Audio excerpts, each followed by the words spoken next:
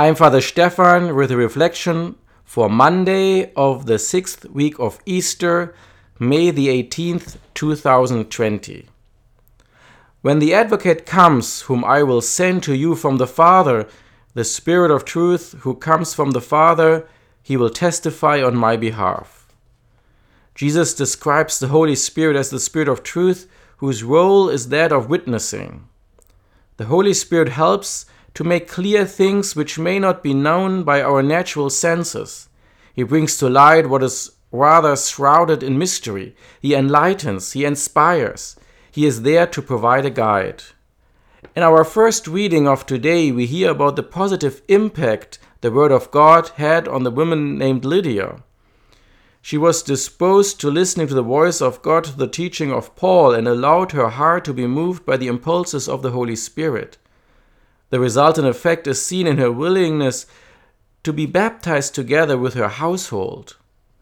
But this success story seems to be kind of contradicted by the gospel that gives us the not so comfortable reaction of persons toward the good news we proclaim and bear witness to. Jesus, without mincing words, tells us of the grim reality of persecution, abandonment, and betrayal that will come to his followers and to all of us. As Christians, we have to appreciate the fact that witnessing to God will not always be greeted with the same enthusiasm. More often than not, it is met with uncharitable reactions. In truth, the task of witnessing for Jesus in today's world is probably one of the more difficult tasks anyone can embark upon. People will ridicule you. They may even hate you simply for being a light in the midst of darkness. You get all kinds of attacks just for speaking the truth. Jesus says, "The hour is coming when whoever kills you will think he is offering service to God." This is a prophetic statement of Jesus that has proven to be true over and over again. But this is why we need the Holy Spirit. If we become witnesses for Christ, then we need to ask for the Holy Spirit to be with us, to teach us, to remind us of God's word, and above all, to speak on our behalf. Missionary work is easy when we have the Holy Spirit working with us and in us. Converting souls for God is not a factor of our own intelligence or eloquence, neither is it a factor of what we do or refuse to do.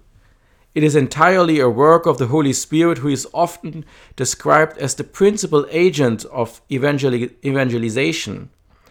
As Paul and his companions traveled, they were successful not because of their eloquence or knowledge, but because the Holy Spirit touched the hearts of their listeners. Brothers and sisters, when God works in us, he does so that we can draw others closer to him. How disposed, how docile are we to the promptings of the Holy Spirit? Do we lead others to God? What about our neighbors and friends, but especially our own families and relatives? No, brothers and sisters, both readings do not contradict each other, but they show us that missionary work has two sides: the painful aspect of persecution and suffering, and the sweet aspect of meeting people who are ready to support the work with all their resources. Therefore, these readings are not meant to frighten us, but to keep us alert at all times. We need to ask the Holy Spirit to continuously abide with us so that we can bear authentic witness to Christ regardless of the vicissitudes of life. We cannot always expect an easy life as Christians, but the Holy Spirit is there to make us bold and courageous, to give courageous witnesses to the gospel of Christ. Come, Holy Spirit, fill our hearts and enkindle in us the sacred fire. May God bless you.